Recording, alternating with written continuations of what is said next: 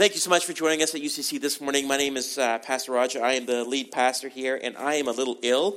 I'm fully medicated, so I'm not going to tell you what I'm going to say this morning because I'm not quite sure myself. It's going to be fun, and if I pass out or throw up, you'll never forget it. So that'll be good. For those of you in the front row, couple rows, hope you brought some aprons. Okay. Let's go on here. So we're wrapping up a series we started literally 6 weeks ago on Galatians. And this morning I'm going to do a bit of an elongated recap because I need to take you from where we started to where Paul is going to end us today. Because everything that we've been talking about, we've been hearing about, is really for a purpose and a plan. And Paul in Galatians chapter 6 is going to finally wrap it up for us. And it's kind of important that we do that. Let's recap what we talked about last week. Remember last week in Galatians chapter 5, verse 1, Paul says this: "It is for freedom that Christ set us free. Stand firm then, and do not let yourselves be burdened again by a yoke of slavery." Remember we talked about how Paul is talking about freedom, but not freedom to do whatever we want, freedom to choose to love God, right? Freedom to be able to kind of find ourselves in the very midst of what God's presence would be. And then Paul says, then we talk about this yoke of slavery, right? It's interesting with this word yoke. We talked about it. We said there's two applications of the word yoke. We said one is an unhealthy one, but one is a healthy one, right? The unhealthy one is when we yoke ourselves to slavery of sin, of addictions, of things that we should not be, relationships we should not be. Paul uses this idea of yoke of slavery when he talks about a Christian and a non-Christian. He's like, how does that work out? Because one person is of the Spirit and one person isn't of the Spirit. So how does that make sense to you, right? But he says, then there is a yoke. When Jesus says, my yoke is easy and my burden is light. And what he's saying is my teaching, when you take my way of looking at this world, it protects you. I've said this before at UCC and other places, and I'll say it again. Even if there was no God, I'd still be a Christian. Nothing else makes sense. Nothing else makes sense.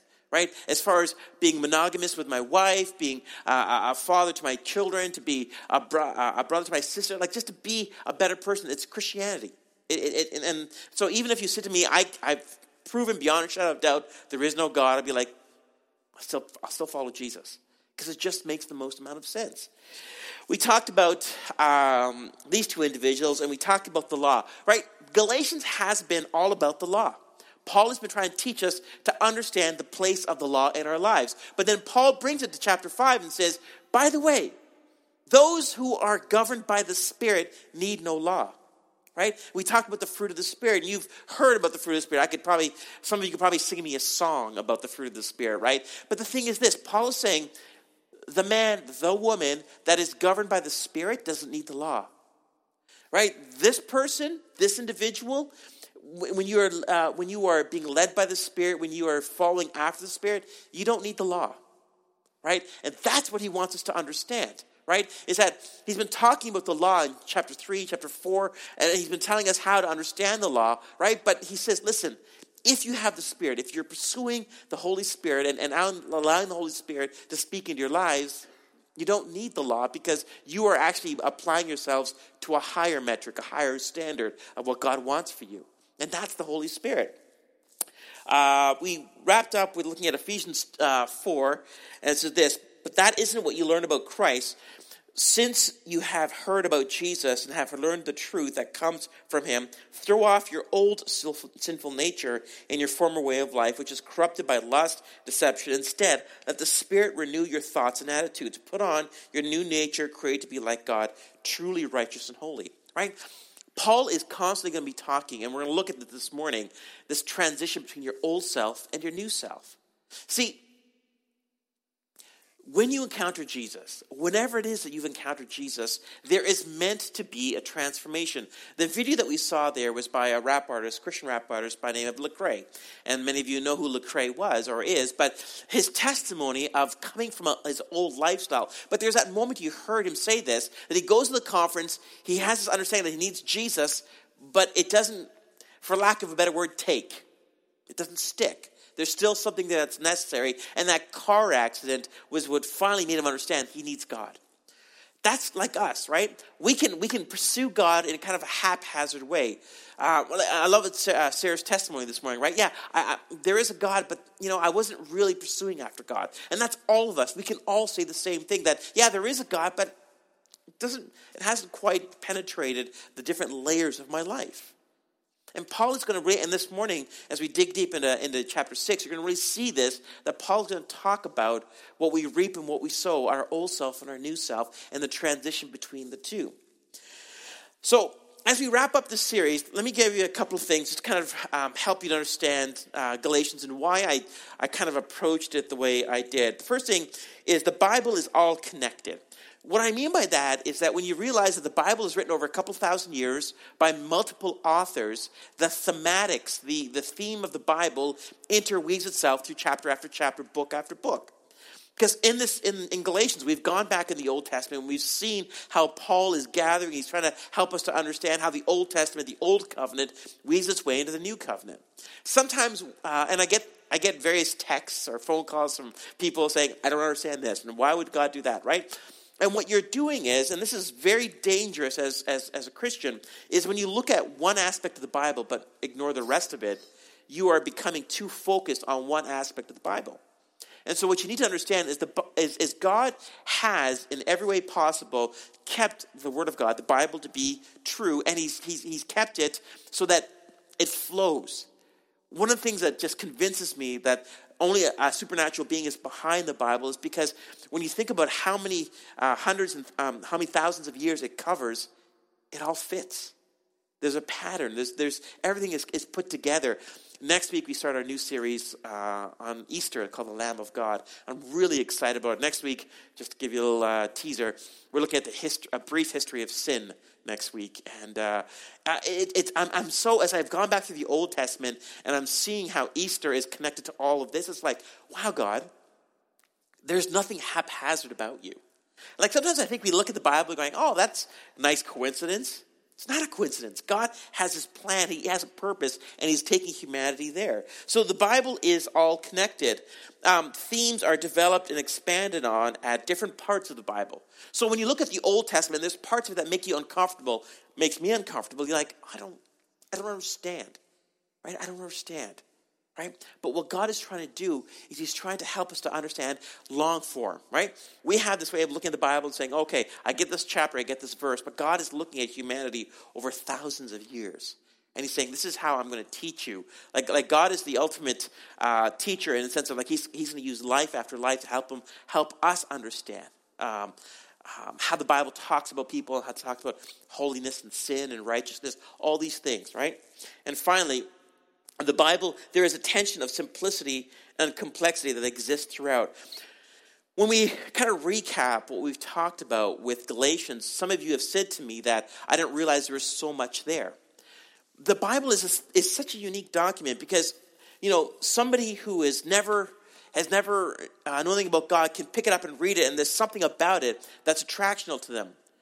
But what I love about the Bible is men and women who have been Christ followers for many years can still go back to it and find something, right? Remember I've said to you that the Bible is the only book that reads you as you read it. Like how many times have you read a verse or heard a verse or a chapter and all of a sudden like leapt off the page and like slapped you like, wow, that's for me, right? It's kind of like the pop-up Bible. It's like, wow, boom. Or it's like, okay, I've read that verse many times before, but it's never applied itself like that. That's the Holy Spirit. That's what he does, is he wants to take the Bible and apply it to our lives. And by the way, UCC Pop-Up Bible, this is going to happen. We're going to make this happen one of these days, so we'll see. Now, what I want to do this morning is before I kind of conclude the series, I want to look back because I want to make sure that you see Paul and what he's trying to do here, right? Paul is trained as a lawyer. And so what you have to do is you have to kind of weave your way through the chapters of Galatians to understand where he's trying to take you, the reader, to where he wants you to go, right? So remember we started off this entire series looking at Acts chapter 15. Now remember I said to you that Acts chapter 15, you had to understand this chapter before you understand Galatians because we know historically Paul wrote to the churches in Galatia after Acts 15. Now remember, Acts 15 was the Council of Jerusalem. And the Council of Jerusalem was this: what do we do with Gentiles? Right? What do we do with non-Jewish people? They don't understand the dietary laws. They don't understand covenantal law. They don't understand all these things. They don't understand circumcision. What do we do with them, right? So the Council of Jerusalem was making a decision for us, the Gentiles. How do they understand God? How do they understand holiness, right? I remember we looked at this thing called the halakha. And I've said that word way too often, but I kind of like it, right? Remember James, the brother of Jesus, stands up at the end of Acts 15 and says, listen, this is what Gentiles need to do. And he lays out 4 rules for the Gentiles. And what it really is trying to do is it takes all of the law and it kind of condenses down into 4 ways of understanding it, right? The 4 requirements James bound upon the Gentiles are the halakha, based upon the commands found in the Mosaic law. In Hebrew, halakha literally means the path one walks. Each of these commandments was based on ancient requirements found in the law of Moses for a stranger who desired to live among the tribes of Israel. So what James was trying to do is saying, listen, Gentiles, we love you. We don't want you to have to go through all this stuff. That's not for you. But it doesn't mean you get to live whichever way you want to as well. Right? The middle path. Right? So James says, listen, if you follow these 4 rules, and we looked at the 4 rules, and we said these 4 rules are really actually condensed ways of understanding the law, that if you as Gentiles follow these 4 rules, idolatry, sexual purity, these type of things, that's the halakha for you. That's the middle path, right? That's the path that you have to walk. And so that's what James talks about there and how he kind of looks at it. And that was Acts chapter 15. Now let's jump into Galatians chapter 1. And this is where we talked about the gospel. I'm astonished that you are so quickly deserting the one who called to live you in the grace of Christ and are turning to a different gospel, which is really no gospel at all. Remember, in Galatians, Paul starts off by saying this: why are you leaving the gospel? What have you found that's better than the gospel, right? And we talked about this last time. I said, in order for the gospel to be good news, you have to understand the bad news. The bad news is this: before you met Jesus, you were lost. And I understand that even by saying that, maybe people here this morning are like, well, I've met Jesus. Do you think, am I lost? And my response to you in the most loving, compassionate way is absolutely. Right? We need Jesus. We need what he has to offer us, the gospel, the truth, how he lives, right? We are lost. We are sinners. We are not bound for heaven. All these things, right? The bad news. In order for the good news to be good news, you have to understand the bad news. And that's what Paul starts off with. He says, why are you abandoning the gospel? What have you found that's better than the gospel? What is it that you've seen in your lives that's better than the gospel? He's like, there's nothing better than Jesus. There's nothing better than Jesus. Right? So he starts off chapter 1 by asking them, what are you finding that's better? Then he goes into chapter 2 and he says this: we who are Jews by birth and not sinful Gentiles know that a person is not justified by the works of law, but by faith in Jesus Christ. So we too have put our faith in Christ Jesus, that we may be justified by faith in Christ, and not by the works of law. Because by the works of the law, no one will be justified. In chapter 2, Paul says, listen, this is concept of justification, right? And I said to you that justification is a legal term, right? Remember, salvation is a legal concept. And I use this analogy of talking about the cosmic courtroom, right? The cosmic courtroom is this: God is the judge, the jury is the Holy Spirit, our accuser, the prosecution, is the enemy. The Bible uses the word accuser for him. And who's our defendant? Jesus. But the problem is the accuser gets up and we're on the witness stand and he's saying, you did this, you did this, you did this, you did this. And we're like, yeah, I did. Yeah. And everything he's accusing of is accurate and true. And so, of course, the jury has no choice but to find us guilty. And the penalty the judge gives us is death. But in this scenario, our defense, Jesus stands up saying, I will take their penalty. I will take your penalty. And we get to walk out of that courtroom free while Jesus gets put to death for us. Paul wants the church of Galatia to understand, this is what it means to be justified. You're not justified by the law. You can do all the good things you want. And you know what? Our culture is obsessed with doing good things. And it's good. It's fine. But doing good things does not make you a good person. Right? And Paul wants the churches to understand that. We looked at the concept of justification. And we said that justification is translated from dikaios. This word denotes the act of pronouncing righteous justification, acquittal. Its precise meaning is determined by that of the verb dikaio, to justify, signifying the establishment of a person as just by acquittal from guilt. It is a legal term, right? I don't know if you've ever been in a courtroom, or you may watch Law and Order or whatever legal show you do, right? But when the verdict is read and the defendant is sitting there, it's a palpable tension in the room. Guilty or innocent, right? Paul says that our salvation, we have been justified by Christ, not by the law. You know why you don't get justified by the law? Because you fall, you fail. And if all you do is concentrate on that, you will never understand a relationship with what God wants for you. We looked at chapter 3. And in chapter 3, Paul helps us to understand the role of the law. Before the coming of this faith, we were held in custody under the law, locked up until faith was to come, would be revealed. So the law was our guardian until Christ came, that we might be justified by faith. Now that this faith has come, we are no longer under a guardian. Remember when Brian went through this whole with us and kind of help us to understand the role of the law. Paul says the best here. The law was our guardian. See, here's the problem with the law is that we look at it, we go, I can't live up to it. So we abandon it, we live whichever way we want. And the problem is that's not what we're meant to do. We're meant to make the middle path, the halakha, right? We are meant to walk the way God wants us to and not behave whichever way we want to. And Paul says the law is our guardian, right? But now remember, faith. Paul keeps talking about the word faith in this entire book, and he somehow seems to think that faith is a trigger for a deeper relationship with God. Because in the courtroom, Jesus, our defender, says, I'll take the punishment. You have to believe that to be true for you to walk out of there. You're like, oh, I don't believe that to be true. There's no way he would do that for me. Do you know how guilty I am, Jesus? Do you understand what I've done? Do you understand how badly I've fallen, I've failed? You have to have faith to believe that the act that Jesus accomplished was true and was for you. And Paul wants us to understand that as well too. In chapter 4, we talked about this idea of adoption. But when the set time had fully come, God sent his son, born of a woman, born under the law, to redeem those under the law, that we might receive adoption to sonship.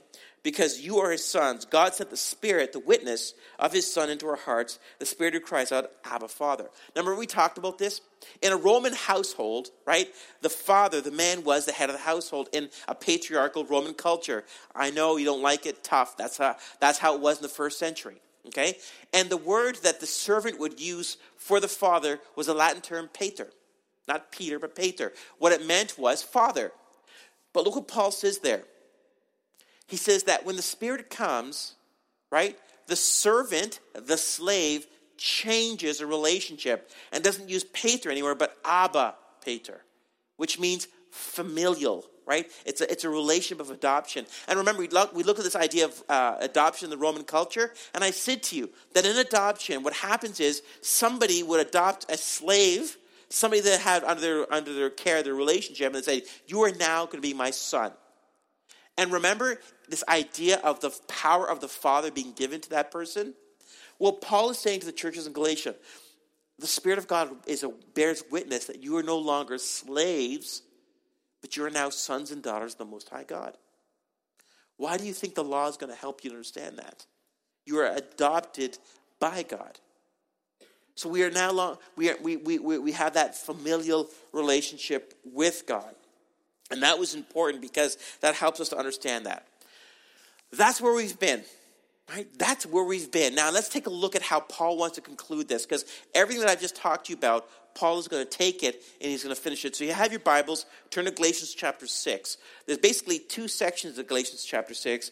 Verses 1 to 10 is the first one, and the second is 11 onwards there. And we're going to take a look at how Paul wants to conclude his teaching to Galatians. Now, one of the things you need to understand about the final chapter in any of Paul's letters is Paul has usually gone on a rant for quite some pages, and so he's kind of wrapping things up. Oh, by the way, do this. Oh, yeah, and right. So he's saying, say hello to so and so, and do this, and be good, and so he's kind of throwing things in there. So the last chapter in Galatians is like that as well, but there are a couple of things that kind of come out of it, right? So what we're looking at, Paul is going to kind of apply the Holy Spirit now to this, right? So in verse 2 it says this. Carry each other's burdens, and in this way, you will fulfill the law of Christ. Right? And look at this. The law says you are responsible for your own salvation. The gospel says that you are supported in community if you allow it and accountable to others. Now, what does Paul say there? Carry each other's burdens, and this way you will fulfill the law of Christ. Paul now, for 5 chapters, has been trying to tell us about the law. And he says to us, the law no longer applies, right? You have the Holy Spirit. But then he says, fulfill the law of Christ. What's the law of Christ? Paul uses this phrase a couple of times throughout his letters. Sometimes he calls it the law of Christ. Sometimes he calls it the law of love. And what he means by this is that, you may be here at UCC this morning. Maybe you've been here for a couple of months. Maybe you've been here since the very beginning. We're a church plant, so we've only been in existence for about a year and a half now, so we're still fairly young. But maybe you've been here for quite some time, and this is now your community. According to what Paul says, I'm responsible for you. And not because I'm the pastor. I'm responsible for you because you're my brother and my sister. Right? We use that concept of spiritual family here at Uptown Community Church. But you're also responsible for me. And the person next to you, just turn to the person next to you and look at them. Just go ahead. Gaze deeply in their eyes. No, don't do that. That's weird. You're responsible for them. And they're responsible for you. What is Paul saying? Carry each other's burdens. Now, how do you carry somebody's burden? What's happened in the church is what we do is when we come to church, we put on a mask. Everything's fine. It's all good. Life's fine. It's fine, right? The way you carry somebody's burdens is if they let you know what their burden is. And they can't tell you what their burden is if they're not vulnerable to you. Sometimes, and like I said, this morning, I am sick. I am unwell. I have to preach twice today. I have to preach here at UCC, and I'm taking a team to the Manor Church in Guelph, and I'm teaching there in the afternoon. And so I'm telling you this, why? Because you're responsible for me. So you should be rubbing my feet, and no, not like that. But hopefully, maybe, you'll pray for me. You'll remember, oh, you know what? We should pray for our pastor, not because he's anything more than that, but because he's trying to lead us as a church. But you should pray for one another as well, too. The reason why we have a prayer director, Joelle Forrest, is because she helps us to pray for the needs. We pray on a weekly basis. She sends out a prayer request for us. In your update there, it's prayer at UCC Waterloo. If you have a prayer request, we want to pray for you. We do. We want to bear one another's burdens. But we also know that in a context like this, all of you staring at the screen or at myself, that's not really how you bear one another's burdens. So how do you do that? In city groups, in a smaller setting, right? In our youth ministry, our young adults, and our city groups we meet throughout the week and things that we do, you get to know one another, right? Like in our city group, we pray for each other's requests, right? Like this is what we know is going on in the person's life, and maybe we can bring a meal to you, maybe we can help out, right? That's how you bear one another's burdens. So Paul is saying, carry each other's burdens, and this way you fulfill the law of Christ, right? Because if you are so concentrating on the law, all you're really worried about is how good you are. But the law of Christ says, how are those around you? And I know in this group here, there are needs. If you're a student here this morning, you have needs. Maybe you haven't eaten a proper meal in quite some time, and maybe we should be providing that meal for you. Pancake breakfast is a good example, right? But people who suffer from anxiety, depression, relational issues, right? There are needs here. But if you don't tell people your needs in relationship, no one knows. Right? And so Paul says, you want to understand how to live your life out? You need to bear one another's burdens. Because look what he says here in verse 3 and 5. If anyone thinks they are something when they are not, they deceive themselves. Each one should test their own actions. Then they can take pride in themselves alone without comparing themselves to someone else, for each one should carry their own load. So here's something that's interesting here. In verse 2, Paul says, carry one another's burdens, right? But now look what he transitions to. If anyone thinks they're something when they are not. Paul seems to think that self-deception is a real problem. Right? If you come to your spiritual family and you have a mask on and you're smiling, it's all good, that's a problem because that's not honest. It's not honest. Right? If you can come and you can say, and someone says to you, how are you doing? And if you can respond, if you feel vulnerable, I feel like, you know what? I'm not doing that great. In that moment is relationship. In that moment is authentic relationship, intimacy, right? Like, Paul's trying to help that. But then he changed that and says this, don't think you're something you're not, right? But then, I love this part here, because this part freaked me out a little bit. Then they can take pride in themselves alone. Paul never wants us to take pride. But then here he says, but then you can take pride in yourselves. And I really dug into this verse here. I'm like, what does he mean? Because I thought pride's a bad thing. I thought, why? Because Paul says this, sometimes we can be overly humble. Sometimes we can be overly like, oh no, that's God, all right. Paul's saying, listen, if you take care of somebody, if you help somebody, if you're praying for people, if you're active in your faith, that's God. Give him the glory, but understand that's maturity, that's growth. Don't be humble about it in the sense of like, well, it's just, I don't want it, right? That's dishonesty as well too. Let me explain it this way. We did this series on spiritual disciplines last year. And you know the phrase that pays, right? Train, don't try, right? Train, don't try. Don't try to be a good person. Don't try, train, right? If you've been praying every day, if you've been enacting these spiritual disciplines in your life, you should feel good about that. Why? Because you're growing in your faith. My goal is, for my own self, is to look back a year ago, 5 years ago, and say, you know what? I've seen some growth in me. But then the other side of it is, have you seen any growth in you? Do you love God more? Are you willing to sacrifice more for one another? Like, that's what Paul's saying there. So you can enjoy that, and you can give God the glory for that, because that's important. Because in verses 7 and 8, do not be deceived. Now, he's going to shift here. God cannot be mocked. A man reaps what he sows. Whoever sows to please their flesh, from the flesh will reap destruction. Whoever sows to please the Spirit, from the Spirit reaps eternal life. Do you see what Paul's doing here? The language for the first few verses is give and take, right? Now he says this, a man reaps what he sows. If you sow to please your flesh, in other words, if everything you live in your life is for yourself, that's what you will reap. But then look at the second part. Whoever sows to please the Spirit will reap eternal life. Paul is saying that sometimes most of the times in a Christ-following life, is that you are living a life of self-sacrifice. Sometimes you don't feel like, right? Paul's saying, listen, that's reaping in towards the Spirit, and the Spirit will create growth within you. And that's what's supposed to happen.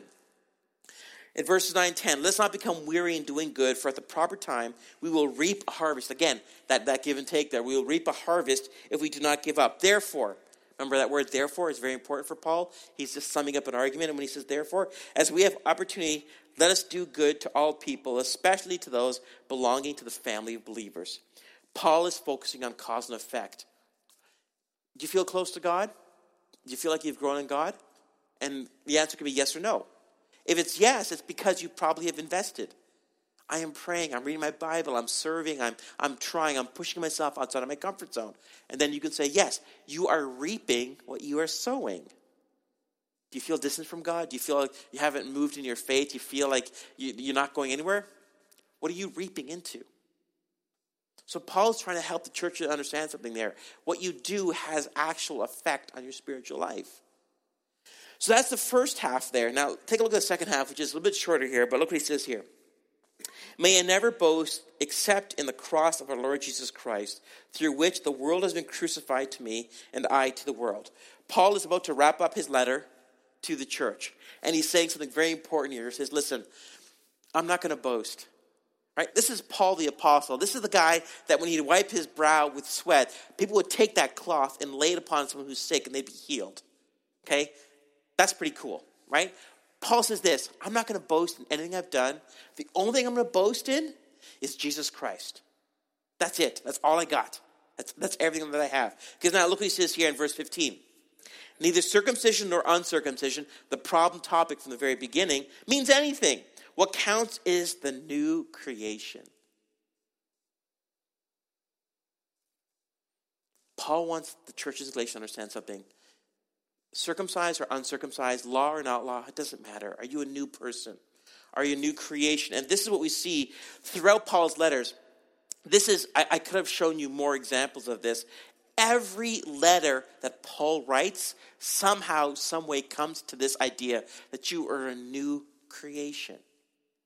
That you are meant to be renewed, that you are meant to be made different than you were before when you met Jesus. This is an important topic to Paul. You know why? Because Paul's own testimony is this as well too. In Acts chapter 26, Paul stands before a Roman ruler and has to give his own testimony. And look what he says about himself. Paul's talking about his encounter with Jesus. I am Jesus whom you are persecuting, the Lord replied. Now get up and stand on your feet. I've appeared to you. Remember, this is Paul recounting this. I've appeared to you to appoint you as a servant and as a witness of what you have seen and will see of me. I will rescue you from your own people and from the Gentiles. I'm sending you to them to open their eyes, to turn them from darkness to light, and from the power of Satan to God, so that they may receive forgiveness of sins and place among those who are sanctified by faith in me. This is Paul recounting his own testimony to this Roman ruler. He's saying, listen, I met Jesus. This is what he said to me. This is what he was calling me to. This is the new creation that I'm becoming. This is what I'm meant to be. Let me close by diagramming something for you. We've been looking at Galatians, right? Paul starts off Galatians with what you were. Then he says, then you encounter the gospel. And then he talks about what you are becoming. His fear is you're going to go back, right? His fear is what you're becoming is actually going to go back. And some of you know this. Some of you know that in your spiritual walk, the danger can be that when you move backwards in your faith, not forward. And Paul is fearful for the churches in Galatia. Because what does he want? He wants them to move forward to what you could be. Right? Remember, and he uses the word like this. He talks about the old self. Right? That's what you were. He talks about the gospel, which is what justifies you. He talks about what you were becoming, which is the new creation. He talks about the Holy Spirit, right? I love how the fact that Paul starts off with the law but ends in the Spirit for Galatians. And he talks about the spiritual family, right? Bear one another's burdens. He's saying what you were living under the law. What the gospel is, it's Jesus. It's just Jesus, right? What you are becoming is the work of the Holy Spirit. This is Galatians right here, right? You could have showed that us at the beginning. No, you get the idea, right? This is Galatians here. Stop going backwards in your spiritual walk. Stop going back to the things that you think are going to make you happy, are going to fulfill you. And Paul says, move forward. Move forward in the Spirit. Stop looking over your shoulder, right? Stop looking behind you and says, look forward. That's what Paul wants for his churches. That's what Paul wants for himself. That's what I want for myself. That's what I want for each of you. I want you to have the aha moment of what God can do in your life. If you think you've arrived, if you think you are fulfilled in whatever, I'm saying to you right now, you have not gotten to the end of what God's plan is for you. You have not. And I know that some of you have made some decisions and your life has gone down some paths. I get that. But Paul wants the churches in Galatia to understand. He wants you to understand. You have not yet arrived in what God wants for you. It's always ahead. It's always that push forward in the Spirit. 2 Corinthians, therefore, since we have such a hope, we are very bold. We are not like Moses. Remember the law, Moses? Who put a veil over his face to prevent the Israelites from seeing the end of what was to passing away. But their minds were made dull. They're being stupid. For to this day, the same veil remains when the old covenant is read. It has not been removed because only in Christ is it taken away. Even to this day, when Moses is read, a veil covers their hearts. What he's saying about Moses being read? The law. But whenever anyone turns to the Lord, the veil is taken away. Now the Lord is a spirit, and where the Spirit of the Lord is, there is freedom. And we all, with unveiled faces, contemplate the Lord's glory, are being transformed into his image with the ever-increasing glory, which comes from the Lord, who is the Spirit. That's it. Kids are coming in because we have communion, so it's okay. Eyes up here. What do we want for you at UCC? We want each of you to grow up. Stop playing games. and get serious with God. That's what we want. But it's not what we want, but it's what we see in the scriptures. It's what we see in the Bible. It's what we see God calling us to. Your past is part of who you are. Like it or not, it is. Lecrae's testimony. He talks about all the stuff he did in his past, but then he started saying, listen, I'm looking to the future. That's what Galatians is release from the past and the promise of the future. Let's pray. As your heads are bowed and your eyes are closed, I'm going to ask the worship team to come back up and the ushers to prepare themselves for communion. As we wrap up Galatians this morning, Paul wants the church to know that yes, you can make mistakes. Yes, you have made mistakes. But the mistakes aren't what define you. What defines you is what God's calling you to. And his prayer for us and our prayer for you is that your past does not hold you back, that the law doesn't hold you back, but instead you embrace what God is calling you to. And what we talk about at UCC here a lot, what we want you to remember is that we believe that the Holy Spirit, that's his job, that's what he wants to do in you. You cannot, in your own strength, become righteous before God. But instead, God's righteousness is applied to you because of what Jesus did on the cross. Dear Lord Jesus, I thank you for each person here. Lord, I pray blessings upon them, but I pray even more so, Lord, that your Holy Spirit would speak to them this morning. That every heart and every mind would turn to you. And God, for some people here, that means they have to turn to you and have to look into their lives and say, God, I'm not following you. I'm actually kind of playing games with you. I pray, Lord, for them this morning that they would finally make that decision to follow you fully and truly. I pray, God, that UCC would be a place where we bear one another's burdens. However that looks and whatever that means, Lord. I pray, God, that would be something that we strive for. God, I thank you for this morning. I thank you for the book of Galatians, for what it's taught us. But I pray, Lord, that we would apply that into our lives today. In Jesus' name, amen.